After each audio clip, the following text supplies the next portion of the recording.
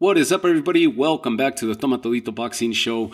And Zurdo Ramirez has suffered the first loss of his career, and it was basically a one-sided affair. Let's talk about Zurdo and BIVOL and the card, the amazing card that was. What an amazing event that they put out in Abu Dhabi. An early card at that, which was early Saturday morning. And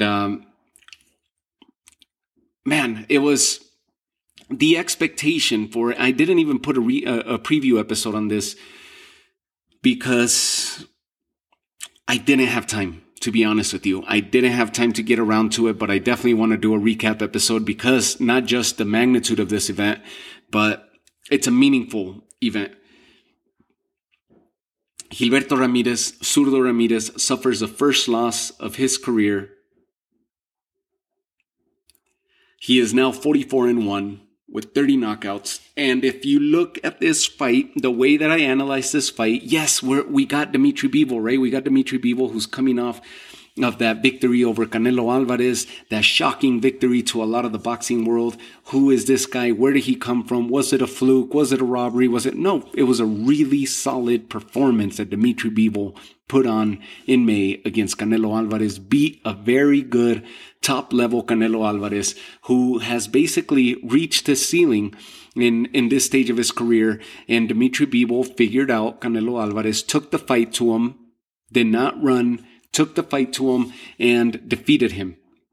He beats Canelo Alvarez by unanimous decision, and he beats Gilberto Ramirez now by unanimous decision. The expectation, the anticipation, if Zurdo could have pulled out this victory, then we would have seen a big showdown between Canelo and Zurdo Ramirez, one that Zurdo's been calling for years and years.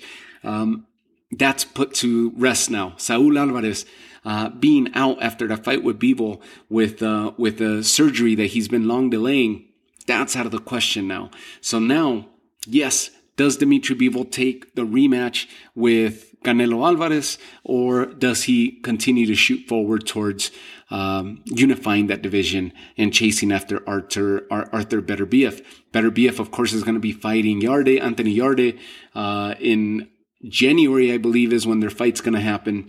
And he's the rightful owner of the 3 titles. BIVOL has the 1 WBO title.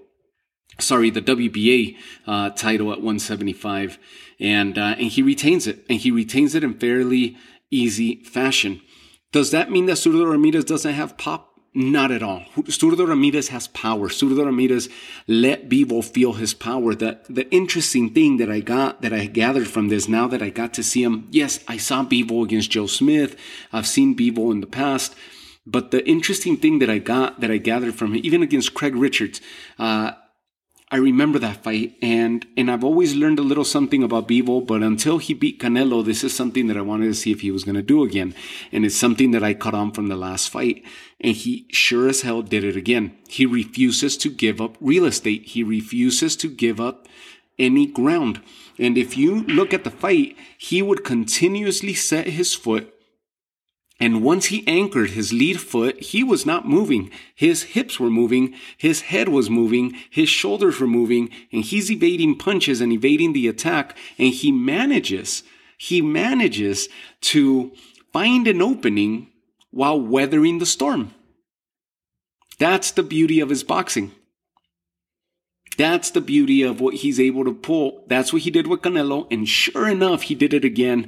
And I was curious to see if this is what I was going to see, or if it was just a one-time thing that he did against Canelo because of the fighter that he was facing and the style that Canelo posed.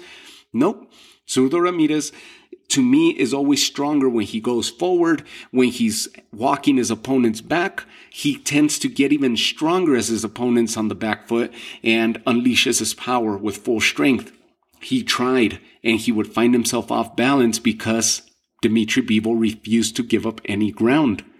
He wouldn't walk back. He would stand his ground and evade the punches from the pocket. And it's not like he's willing to weather the storm. He's welcoming the onslaught. And that's where he finds his openings amidst the storm, amidst the onslaught. And he catches his opponents while they're throwing and on the reset. And every time the zurdo was bringing his arms back after he lunged 3-4 punches to the body or to the head, Dimitri Bivol was already delivering punches of his own. And it wasn't 1 or 2. It wasn't the traditional 1-2 punch. It was 1, 2, 3, 4, 5, 6 punches in succession while he angles out and gets out of the way.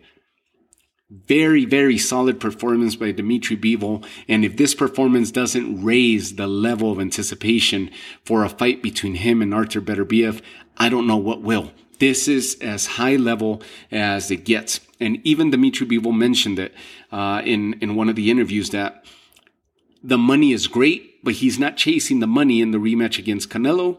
He wants to chase legacy, and he wants to go after the fight with Artur Beterbiev. So that's going to be really, really interesting to see. Let's hope it happens, right? We just had a fight fall through between Errol Spence and Terence Crawford, which is one fight that we've been awaiting. The Anthony Joshua Tyson Fury fight fell through. Now we're going to get Chisora and Fury for a third time, whatever you make of that. Maybe we get Joshua and Wilder, but that's not a big fight. I mean, come on. Tyson Fury and Usyk's not happening. Crawford and Spence is not happening. Come on. Let's get Bivol and Beterbiev. That's the next best, biggest fight that we can make right now. So let's see what Beterbiev happens with Beterbiev and Anthony Yarde. If that fight does go through, it looks like it will be going through here early at the beginning, at the turn of the calendar of 2023. Impressive performance by Dimitri Bivol. I like how he's able to create offense and generate his offense while engaged in full defense. And that's a style that is going to be tough for anybody to contend with because they're never going to be comfortable. We went from zurdo measuring Bivol to calculating his attack to becoming hesitant to being gun-shy towards the final stretch. He didn't know when to throw. He didn't know what to throw. He didn't know how to throw, how to approach Bivol because Bivol had an answer for him at all times. The other thing is the facial expressions. Very monotone, very robotic in Dimitri Bivol, where he doesn't show much expression. He doesn't display much frustration. He just stays very concentrated, very calculated. And he's very accurate, very efficient and accurate with his punches is another thing that I like about Dimitri Bivol. It's very impressive. And for those haters of Dimitri because he beat Canelo in May and those saying that it was a fluke, that it was, whatever it is, if this fight doesn't change your tune, then go watch something else. Because Dimitri Bivol, the things that I wanted to see and that I was really interested in seeing, he displayed once again, and he did it amazingly. It was very fascinating to see that this is his style, and I thought it was a one-time thing and he was going to change his style because I didn't really pay attention to it in previous fights that I mentioned against Joe Smith and so forth. Now it makes sense. After paying attention to this, I went back and revisited some of those old fights, and now I'm starting to see the trend where these fighters are actually lunging forward, looking for the fight, hunting after Bivol, and that's where he's the most successful. When they're coming at him, he welcomes it. He's not a fighter that weathers the storm, but rather welcomes the onslaught to find and generate his openings. And that's crazy to me because yes, he puts himself at risk to get injured and damaged. So that's what I'm saying. Does zurdo not hit hard? Of course he does. And you saw that he was starting to inflict some damage on Bivol, but Bivol welcomes it. He never swayed. He never showed any signs of weakness and continued to stick to his game plan, and he affects it masterfully. Congratulations to Dimitri Bivol. Let's hope that fight against Beterbiev happens and he remains unblemished, 21-0 with 11 knockouts, and now sits and waits for what Artur Beterbiev will do with Anthony Yarde, or if it's going to be Saul Canelo Alvarez, his next opponent in a rematch fight for 175. So that was really impressive. The other fights that took place on the card, we have Of course, the women's fight, Chantel Cameron, who now becomes undisputed at 140 pounds. Remember, she ended up getting the WBA, WBO, those organizations who jumped in and threw their belts into the mix. WBC, IBF, and Ring Lineal Championship around Chantel Cameron's waist as she stepped into the ring, and the WBA, WBO jumped in and they're like, hey, we want to make this a full-on unification, undisputed type title fight. Jessica McCaskill, the undisputed champ at welterweight, coming down, and it made this fight even more of a notable high-stakes type fight. And we had a traditional fight of boxer versus slugger, and the boxer won.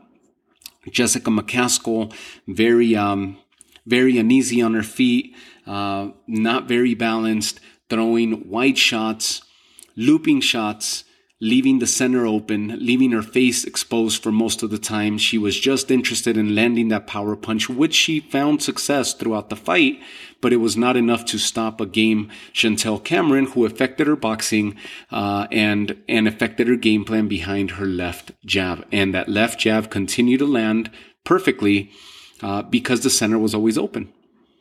McCaskill continued to throw looping and wide punches, and the center was fully exposed. Chantel Cameron focused, sending her punches down range, down center range, and her left jab landed over and over and over and over throughout the night. Boxer versus slugger fight. Chantel Cameron wins and is the undisputed champ at 140 pounds. The other fight that was of note was Shavkat against Selfa Barrett, and what a journey it's been for Rakhimov, because we could look back at going back to 2019 when he beat Asinga Fuzile. If you remember, that fight had some controversy because it was very evident that in the corner they gave him some type of smelling salts or something rough, where you saw the effects of Shavkat, his expression that he didn't like what they were putting under his nostrils, and he came back and then knocked out Asinga Fuzile. And that was the title eliminator for this very same title that he is now the owner of. He got the knockout win over Asinga Fuzile and was in line to face Tevin Farmer. A few months later, Farmer ends up losing the title to Jojo Diaz. Then the Jojo Diaz-Shavkat fight happens, and Rakhimov and Jojo Diaz fight to a disputed, controversial draw. The title was in line for Rakhimov to win because Jojo Diaz lost the title on the scale. And that was the very last fight that we saw Jojo Diaz at 130 pounds. In his very next outing, we saw him against Javier Fortuna in his debut at lightweight at 135. Rakhimov was headed after that, coming short, not being able to gain the title there on that title shot. Several months happened. There was an injury that happened where he withdrew because his shot was coming against Kenichi Ogawa for the vacant title at that time, now that Jojo had moved on. Lost it on the scale and moved on. So Shavkat was back on the running for that title, ends up falling out due to injury prior to, in the lead up to his fight against Kenichi Ogawa. Enter Asinga Fuzile to replace Rakhimov, and Ogawa stops, basically beats Asinga Fuzile, and in a great performance for him, and becomes the rightful owner of that long vacant IBF title.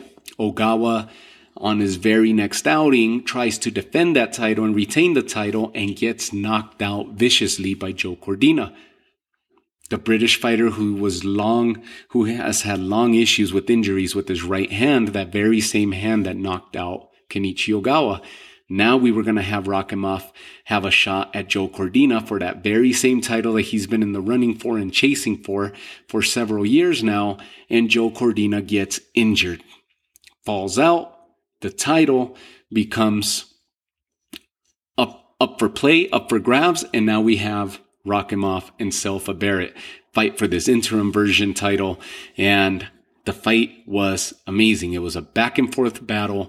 Rakhimov is always going to be fighting forward, hunting his opponents down, landing short punches, but powerful punches at that, and it's impressive to see how Rakhimov hunts his opponents down, so much so that it's a detriment because Selfa Barrett managed to catch him with an uppercut and drop him.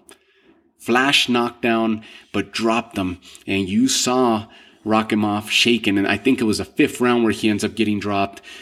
But he recovered. He recovered, went after Selfa Barrett. Selfa Barrett complained numerous times throughout the fight that he was getting hit low.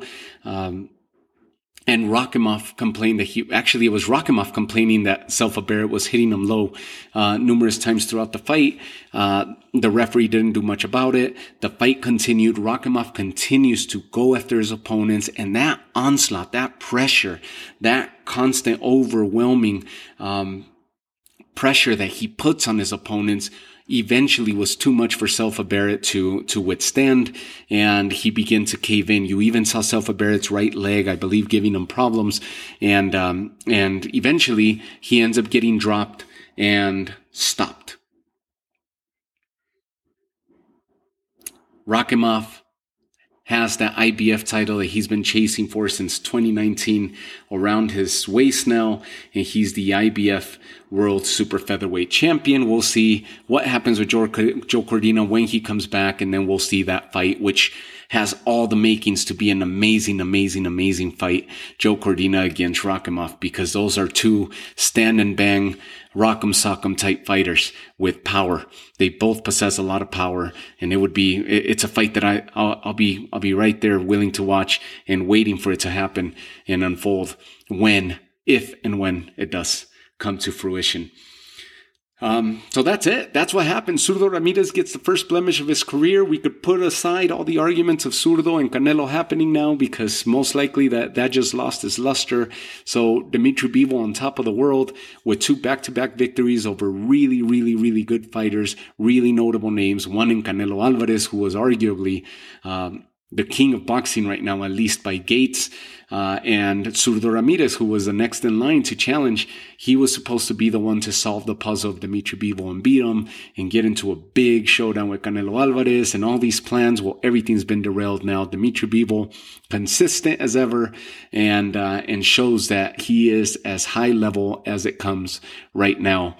So I leave you guys with that amazing card from Abu Dhabi, amazing weekend, and I will talk to you all soon. Stay tuned. In a few days' time, we have Janibek coming up, and he's going to be defending, now that he's a full champ, at 160 pounds, and then Seniesa Estrada on that undercard, where she is now going to be making her top-ranked debut now that she had a falling out with Golden Boy, and Seniesa Estrada is going to be making her debut for top rank. She'll be on that card as well, and I think that's a Las Vegas card. So I leave you guys with that. Thank you guys for the continued support, for the continued love, the downloads. Continue to comment, continue to follow me on Instagram, engage with me on Twitter, and I'll be talking to you all soon. Take care of yourselves. Salud. Good night.